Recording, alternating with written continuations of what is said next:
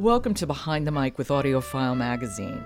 This is the place where the editors of AudioFile give you their recommendations for some of the best audiobooks around. I'm Jo Reed, and with me this entire week is Michelle Cobb, publisher of AudioFile. Hi, Michelle. Hi, Jo.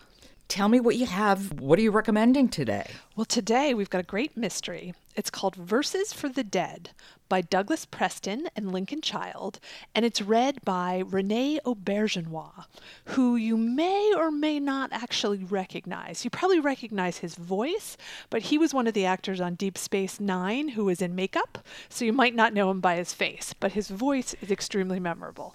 I love him. I think he is such a great narrator. Yeah, he really captures, the character.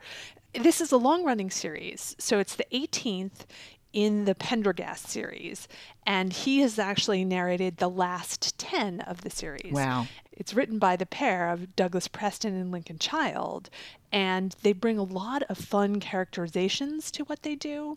And I really enjoyed this one, especially because, Pendergast has a new boss who's trying to keep him under control, which is always difficult, and he's got a new, younger partner. So he's got a lot of new people to deal with in this situation. And the mystery kicks off when a human heart is left on a grave. Oh, well, that's certainly beginning with a bang. Exactly. It's very much a dun-dun-dun moment. Don't you ever wonder how two people write together?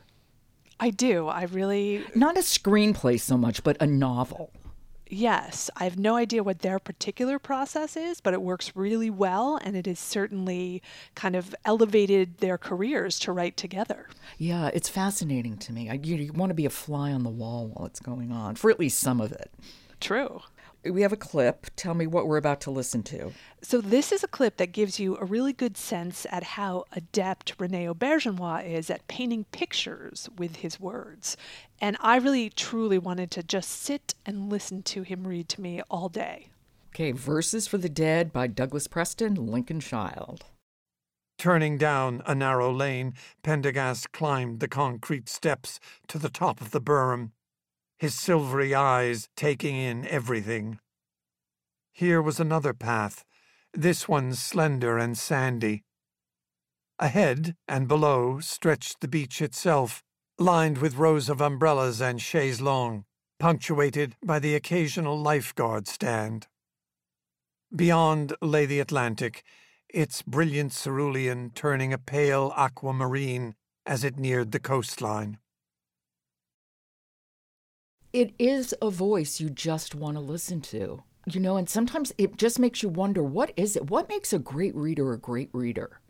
Yeah, it's a combination to me of pacing, tone, but also there's just something in the voice that brings out the drama and gives you the idea of what's happening kind of in a new way.